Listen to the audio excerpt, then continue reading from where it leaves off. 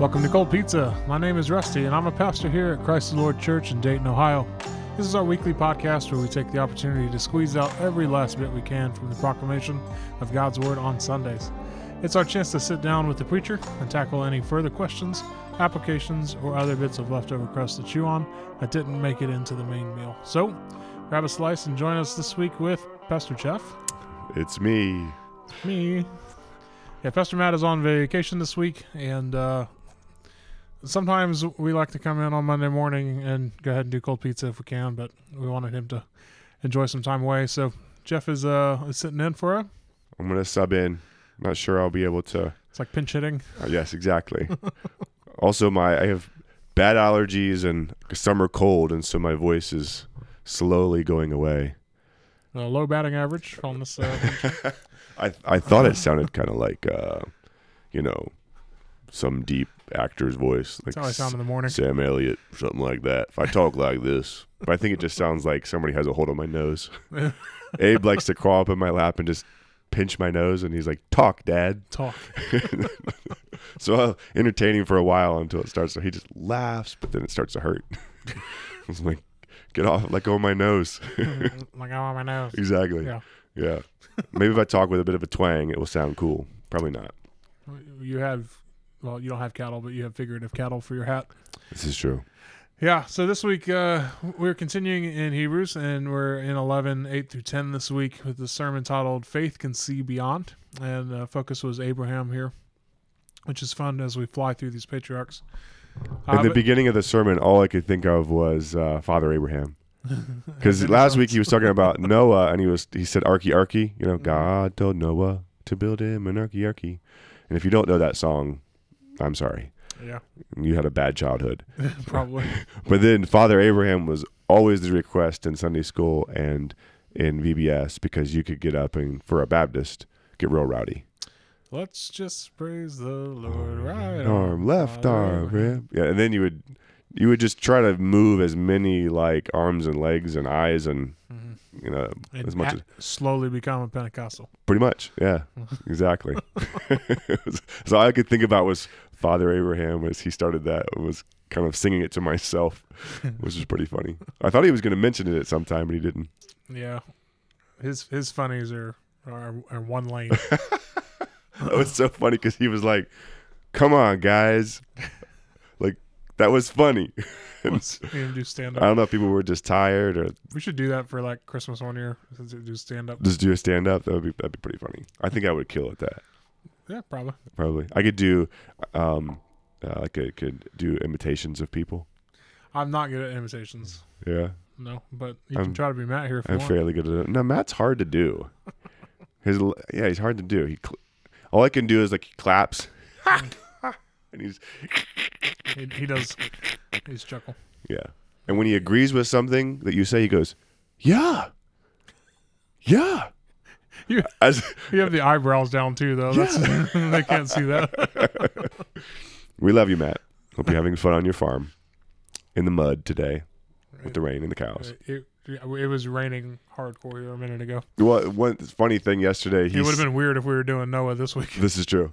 He said something about he saw on the Facebook page or whatever, where somebody said their cows were out in Springboro, and he freaked out for a second because he was like, "Oh, my cows are out," and he's like, "How do you get a big animal like that back in?" And Brent and I both looked at each other and simultaneously mouthed the word, "You get a cowboy," because we both grew up and had those things happen. And I remember as a kid, the cows getting out or the horses getting out, and just mass chaos. And you had to like track them down in the truck, or you had to get a horse and go after them individually. Yep, and you get a cowboy.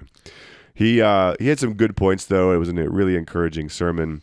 I was struck by the first point, and it was really encouraging to me as I meditated on it this morning a little bit more.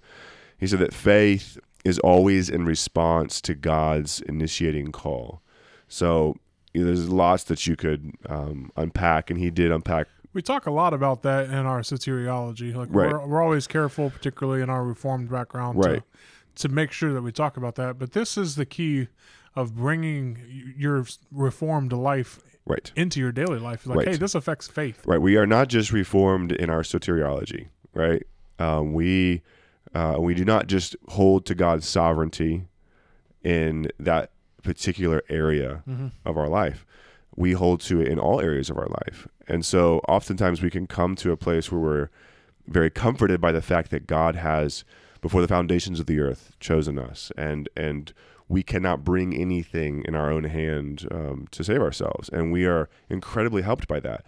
But how often then we don't call to our mind in the times of trial, like Abraham and all these people of faith in chapter 11 faced, that God is sovereign and in control. And if he saw your salvation from before the foundations of the world and predestined you in love, then he has seen every struggle that you are going through, every hardship, every tear, every sorrow, every fight. All of the rest of your salvation. Exactly. All of your sanctification. He has seen that, and it is not a surprise to him.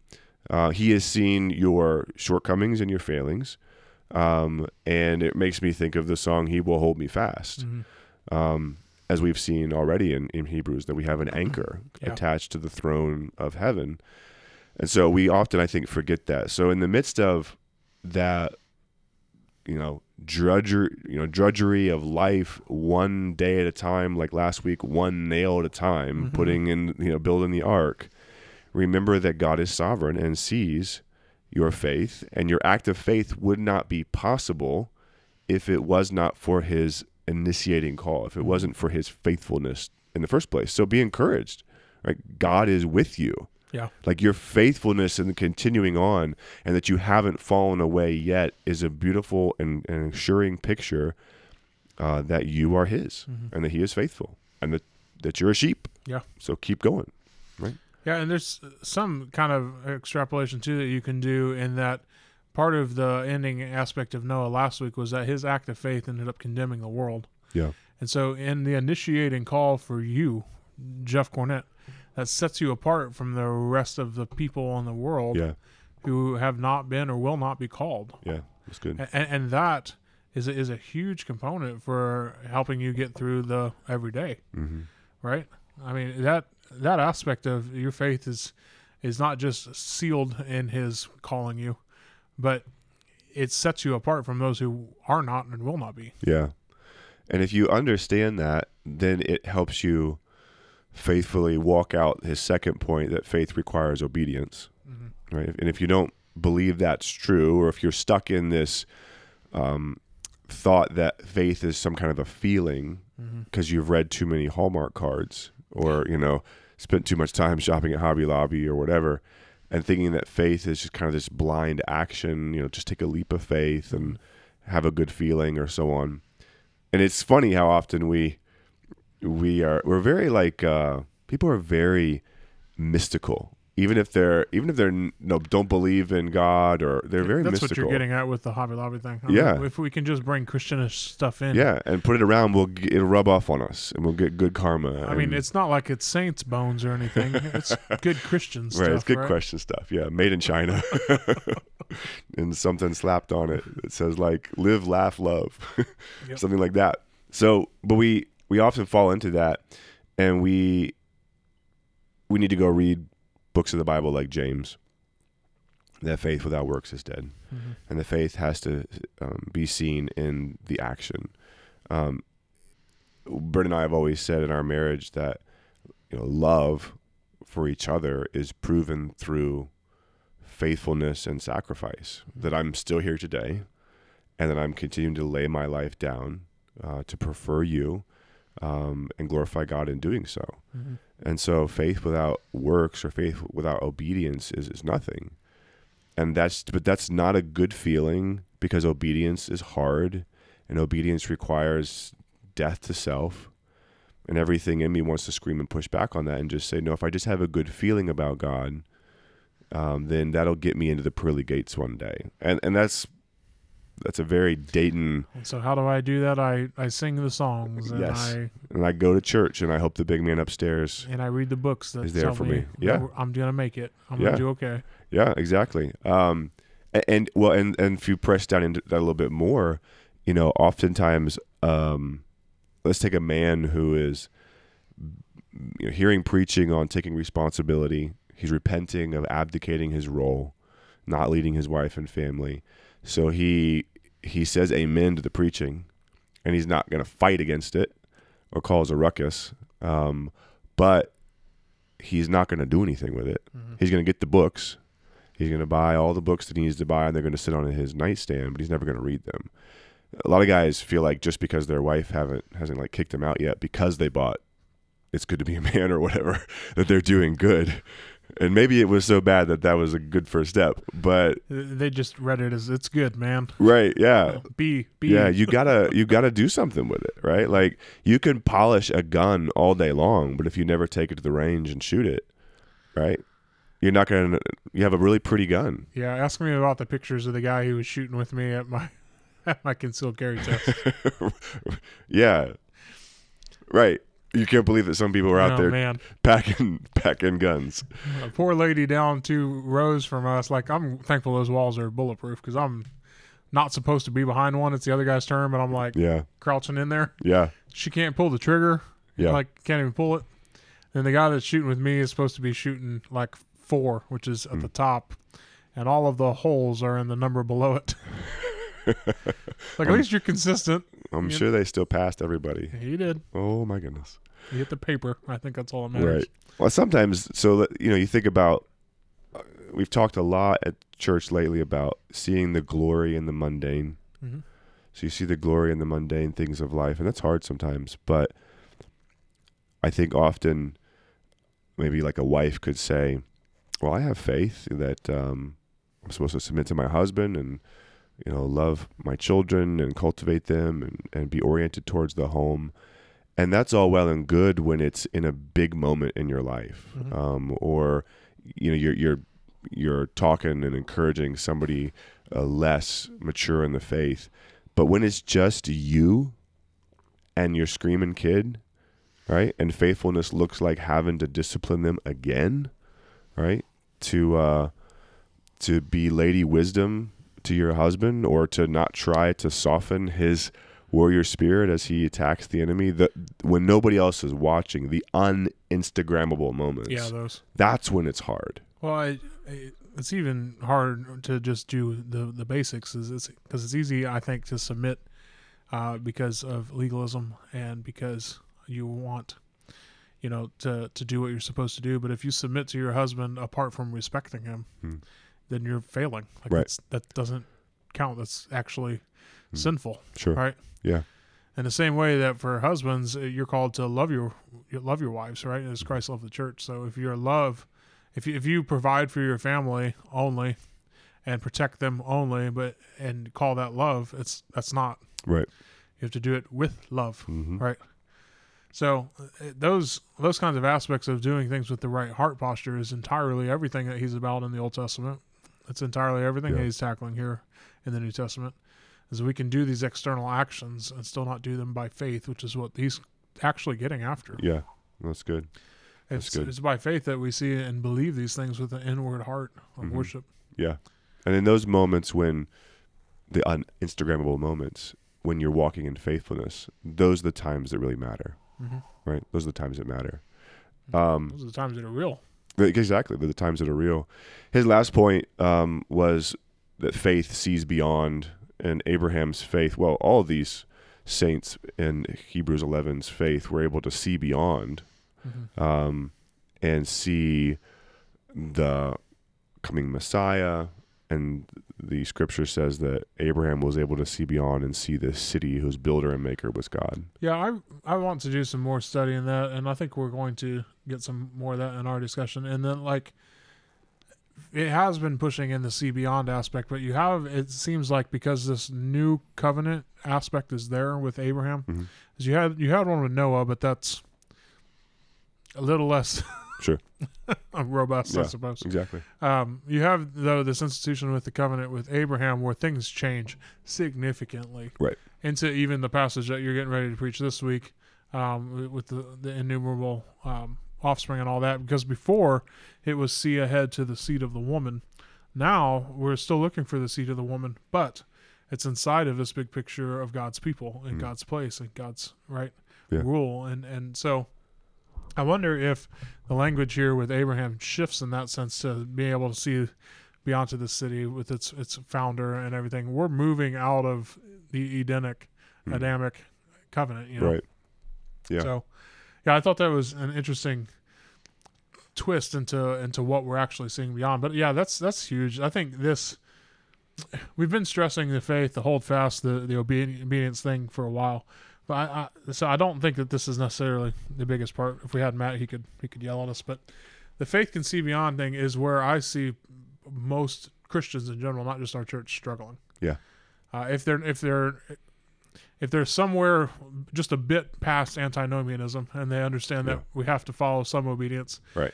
It gets into this like they just struggle to have vision for their life, for family life. Right. We've been talking about that with some of the guys in the church lately. And describe antinomianism for those who might not know. If you are against nomian law, if you're anti-law and just full grace, if you think that there's really no place for the law in the Christian life now, that's going to push you away from this obedience thing that we've been talking about. Yeah. So let's just say that you're a bit past that. You recognize, I got to do some stuff. Then you're probably going to get stuck here and be like, I got to do some stuff. What stuff? You know? Like, and where are we going? That kind of thing. That's where I see a lot of people. They want to be faithful. They want to do things. Mm-hmm. They just don't know where to look, where to go. Mm-hmm. And you see, and I don't blame them. Some of these other pastors that we have talked with, and some of the people that are at other churches, the pastors don't have vision for where they're taking their church, their people, whatever. Right. And the scripture says, without a vision, the people perish. Yes. So I think this one is one of the more challenging components, and allowing us to have a vision for the future, to see beyond. Mm-hmm. And one of the things that certainly combats that is that it looks like there is nowhere to go. Yeah. When you look around at the culture, the question is, we hear this passage and we're like, well, it seems like we're the only ones that are believing these things, right? Right. You were saying earlier, why aren't we affirming? Why aren't we deconstructing? Right. All these other things. Right. We see all this stuff. We see the world. So you have like two pieces here, maybe. But they're kind of joined at the hip. You have the wicked, and sometimes we as Christians can envy the wicked. Say, well, why do the wicked prosper, right? And why are they able to go on unchecked? And it seems like they're doing just fine. It seems like they're happy. They got enough money. They can run around and do all their whole thing, right? And then those arguments of, well, really inside they're miserable. Sometimes it just doesn't cut it because it sure looks like they're happy. Yeah. Right. Mm-hmm. And then joined at the hip with that thought is, well, what about be happily miserable? Exactly. I could be miserably rich or whatever. But joined at the hip of that is then, well, what about all these air quotes Christians who are now affirming Christians and they're affirming homosexuality, that are affirming homosexuality and embracing that? What about all these quote unquote Christians who are deconstructing? Yeah. Because it seems like if you go online, and in one sense, especially when it comes to online, you have to be wise as a serpent in that, and be understand what's being presented there, right? Mm-hmm. And you got to do your research and not just take people's word for it. But online is a good gauge to see where our culture's at, right? These things are spread through very much an online presence. So you go there, or you have conversations with friends, or some of you are having conversations with family members who are doing these things. And it seems like there's a lot of them. This is the majority. This is the host. Yeah. And I think what that stands in opposition to when it comes to having faith and how we often are tempted to be discouraged is, okay, like I understand that maybe we're a remnant and the way is narrow, and so of course everybody's going to be trotting down the broad path that leads to destruction. But here at Christ the Lord, we're talking about the kingdom of heaven is here and the Lord is reigning and ruling, and that is true for those who are faithful to the scriptures regardless of where they are on the eschatological spectrum. Right, he is ruling and reigning now, and that we don't just win then, we win here, right? We've already won. To right? Quote David Crowder. Exactly, we've already won. David Crowder. Wow, now I'm just going back to memory lane. Original David Crowder. Yeah, I don't know where he's at right now. Yeah, me neither. Original OG. Oh, gee. OG. David Crowder. The DCB. Right. So it doesn't seem like we're winning though. No. Right. That's what I get sometimes from people. It seems like Yeah, are we believing the wrong thing then? we believe in the wrong thing. And start gaslighting ourselves. Yep. And we do the hard work to push back. You know, our mothers and wives, women of God, are doing a good job pushing back on the feminist agenda and the lies that are there. You know, godly men are pushing back on weak men and what actual toxic masculinity is. And we see those things. We're doing the work, but then sometimes it can feel discouraging, I think, to some, as they look around and say, "Man, it seems like the majority of people are just running down the drains here." And then you begin to gaslight yourself, and you begin to second guess yourself. So what do you do with that? Right? Well, what am I supposed to do with that?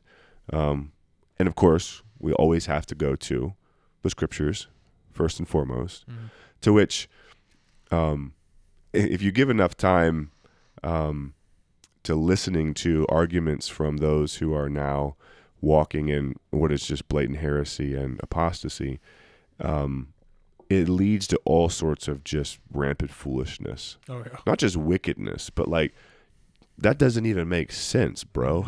Right? Like, No.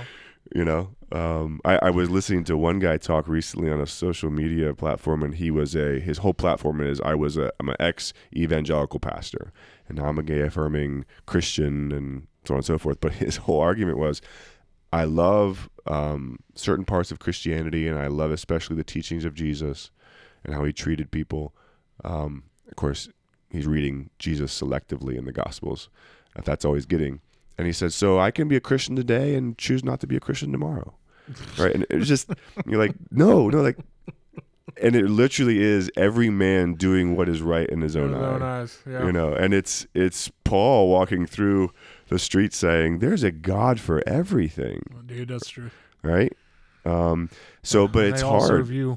Yeah, but it's hard, you know, when you look around and you see, you know, I live in Oakwood, and Oakwood's a very progressive, very liberal little pocket, you know, in Dayton. And I got love is love signs and rainbow flags and trans flags and women's rights or human rights stuff everywhere. And we are faithfully trying to be a witness in our community. But sometimes I think some of our people can look around and say, man, what are we doing? Are we doing something wrong? Right? Are we the cult? Right. Because it seems like people are beating the doors down there versus here.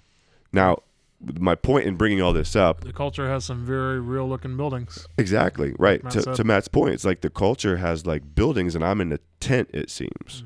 Right. And this doesn't seem to make sense. Like Noah's building a giant boat in the backyard. And we understand that our God is not in human terms, quote unquote, normal. Right, in the eyes of the world, it is foolishness to the eyes of the world. Right, the cross was foolishness to the Greeks. But what I'm getting at in all this is to say, on one side, we got to be really careful not to just give in to this like loser mentality that we're just kind of waiting for Jesus to come back and to fix it all. Because then I think we just sit passively by and we do not obey the command to go into all the nations and make disciples and to teach them to observe all the things that Christ has commanded. And so we're like, okay, I'm supposed to go out in strength and armor Christian soldiers, but I feel like my efforts are not making much of a dent. Start to black pill a little bit. Yeah, you start to black pill a little bit. And if people don't understand what the black pill, if you watch The Matrix, you know, it's like you get the two pills. And so you have people that like have taken the red pill and their eyes are opened. But then you have people that have done that now, and there's a majority of young men in our culture right now who are black pilled, where they're just nihilists. They're like, there's no good here, right? And there's no hope. There's no hope whatsoever. I can't, you know, the feminist agenda has ruined everything, and so they tried. Everybody's against us. Everybody's against us. So they try a little bit of Tate, and they try a little bit of whoever, and it just doesn't work out, right? Because of course there's no hope without the gospel, and so they're just black pilled, and it's like, what's the use? What's the use? So Matt's last point was a faith that sees beyond. But when you're in a tent, right, and God has promised to give you a son, and the scripture I'm about to preach next week that says he was as good as dead. Abraham was as good as dead, and his wife was barren. like, this doesn't seem like I'm winning. Yeah. Yeah, and I appreciate too that he then goes into this question of, so what's the tipping point, right? Yeah. What are you actually going to trust in? And that question of what has God said, that's not true. Right. And when you reflect on your life, on what God has done, you look back, you look at the altars, the piles of rocks, right? You say, what has God done? What has he said that's not true? In Pilgrim's Progress, my king has never let me down before. Yeah. I'm not going to stop now. Yeah, amen to that. So yeah, we were talking in Old Testament survey before the sermon. We're in Deuteronomy. And at the end of Moses' life, he gives sermons, long ones. He does. Lest we forget. And they're getting ready to go into the promised land. He pulls the car over and is like, I got some words for you. And he says this at the very end. He says, see, I have set before you today life and good, death and evil. If you obey the commandments of the Lord your God that I command you today by loving the Lord your God. Loving is what their charge was, all the way back to Deuteronomy 6, right? The Shema. Love the Lord your God. If you obey these commandments by loving the Lord your God, by walking in his ways, by keeping his commandments and his statutes and his rules, then you shall live and multiply, and the Lord your God will bless you in the land that you're taking possession of.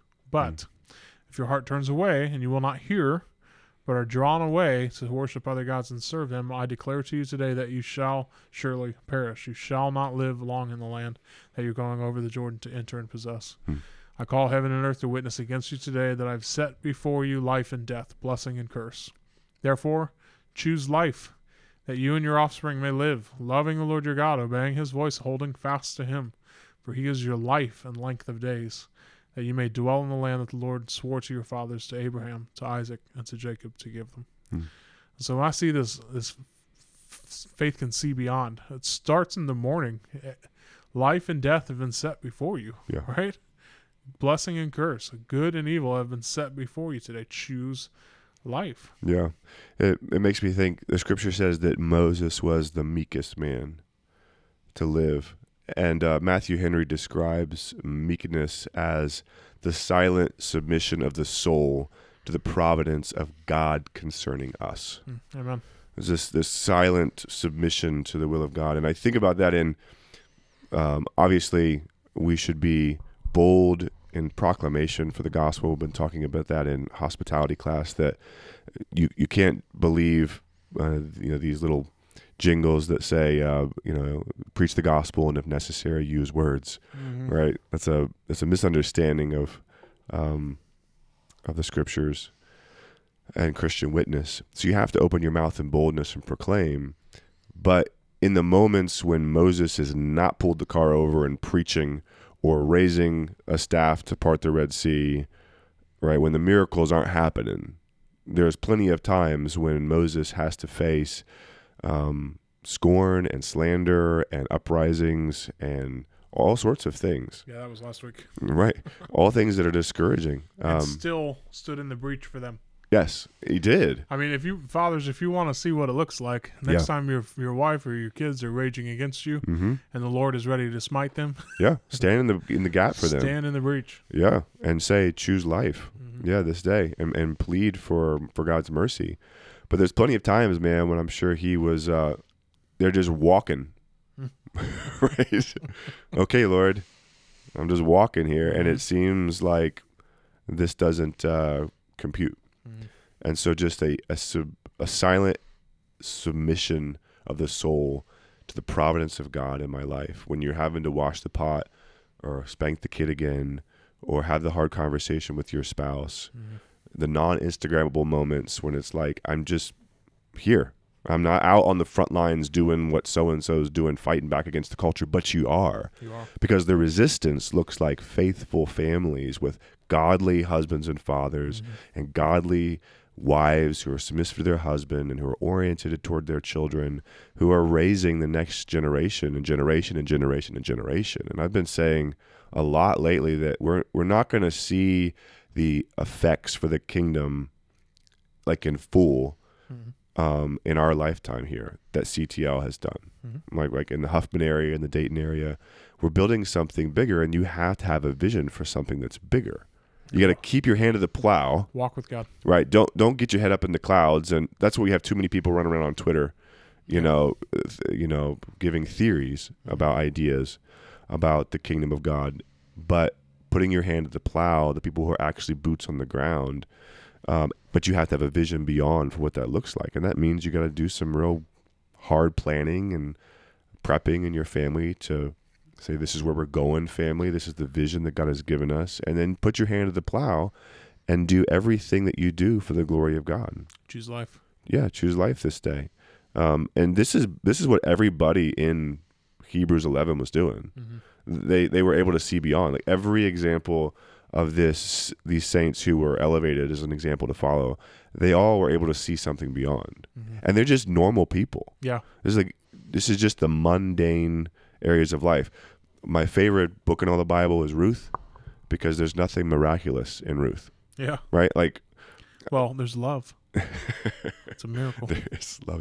Yes. There's a grouchy mother-in-law who's manipulative. That's that's a real life thing. I've been told. Right. I have a great mother-in-law, so I've been told. I'm not talking bad about Karen at all. She's the best. Well, I look at my mother-in-law snake tongue plant behind you. Yeah. I have no idea what you're talking about. Mother-in-law tongue. Rusty's gonna get in trouble for this. No. This is. I've heard this about other mother-in-laws. Okay. Every other mother-in-law except mine. Gotcha. Karen's great. That's how that works. I got no problems. Karen is awesome. You should be. Yeah, there you go. Be envious of my mother-in-law. I am. But in Ruth, I'm not going to break the 10th commandment. All right. You have consequences of sin. You have disobedience. You have all these. You have people just following God's ways. So Boaz is leaving, a little bit for the poor because God has commanded him to do that. And from that comes the Messiah, right? So something bigger. Wait, you mean a dude could meet his future wife by just doing what he's supposed to do? Yeah. Wow. That's how you meet a wife that you want, by the way, fellas. Well, there's that, yeah. Yeah. By doing what God has called you to do now, then you're going to find the woman that you really want. Yeah. Amen. Right. And by the way, whatever you happen to be putting your hand to, whatever you happen to be giving your life for you unmarried guys, that's the quality of woman that you will get.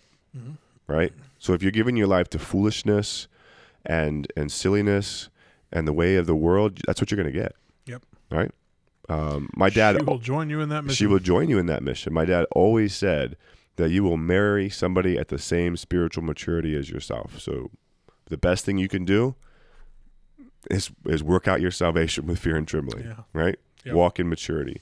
So you see all these people in the mundane areas of life. You see Jesus being faithful, right? In every task that he was given here on earth, he did it to perfection, walking out the will of the Father in the mundane areas of life. Because his life ended with getting murdered. Right. So yeah, I remember, I think it was Christopher Ashe who said, if you look at the life of Jesus through a human lens, you will see not one of success, but one of suffering and failure. Right.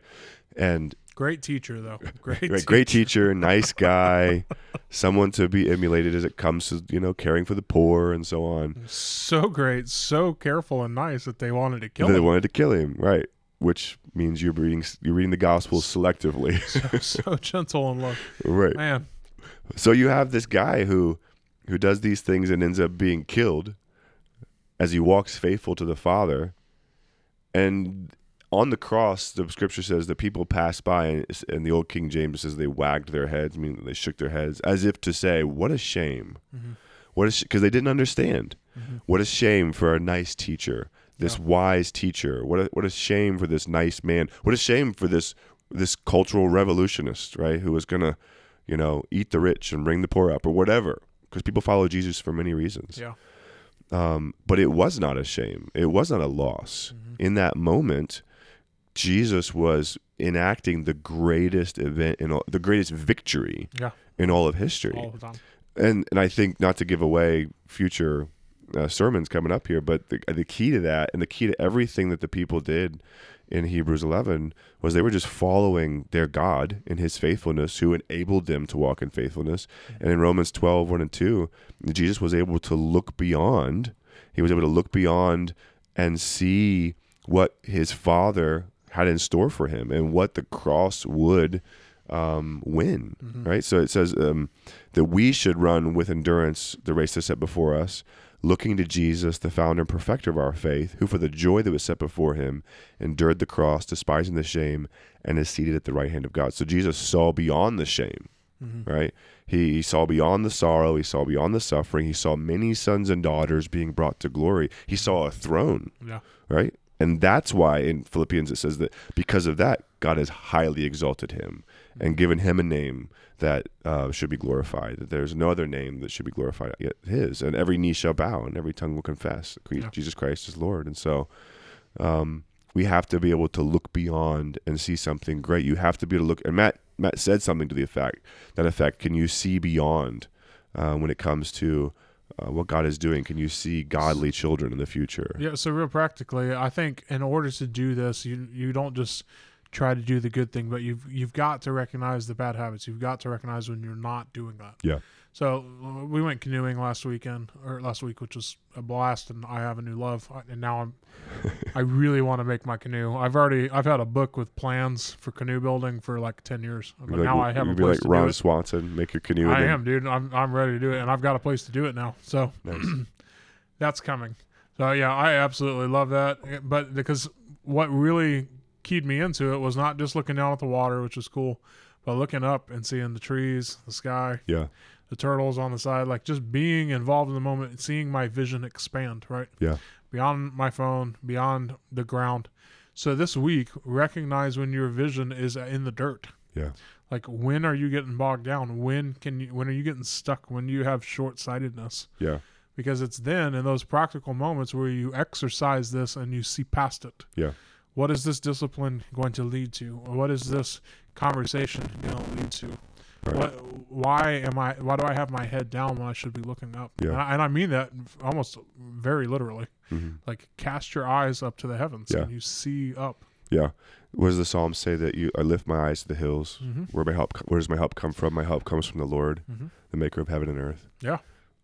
Yeah, you have, I mean, Helm's Deep. Are you looking down and stuck in the fire, or are you looking to the mountain for Gandalf to come? Look to the sunrise. Uh-huh. Look to the sunrise. Look to the promises.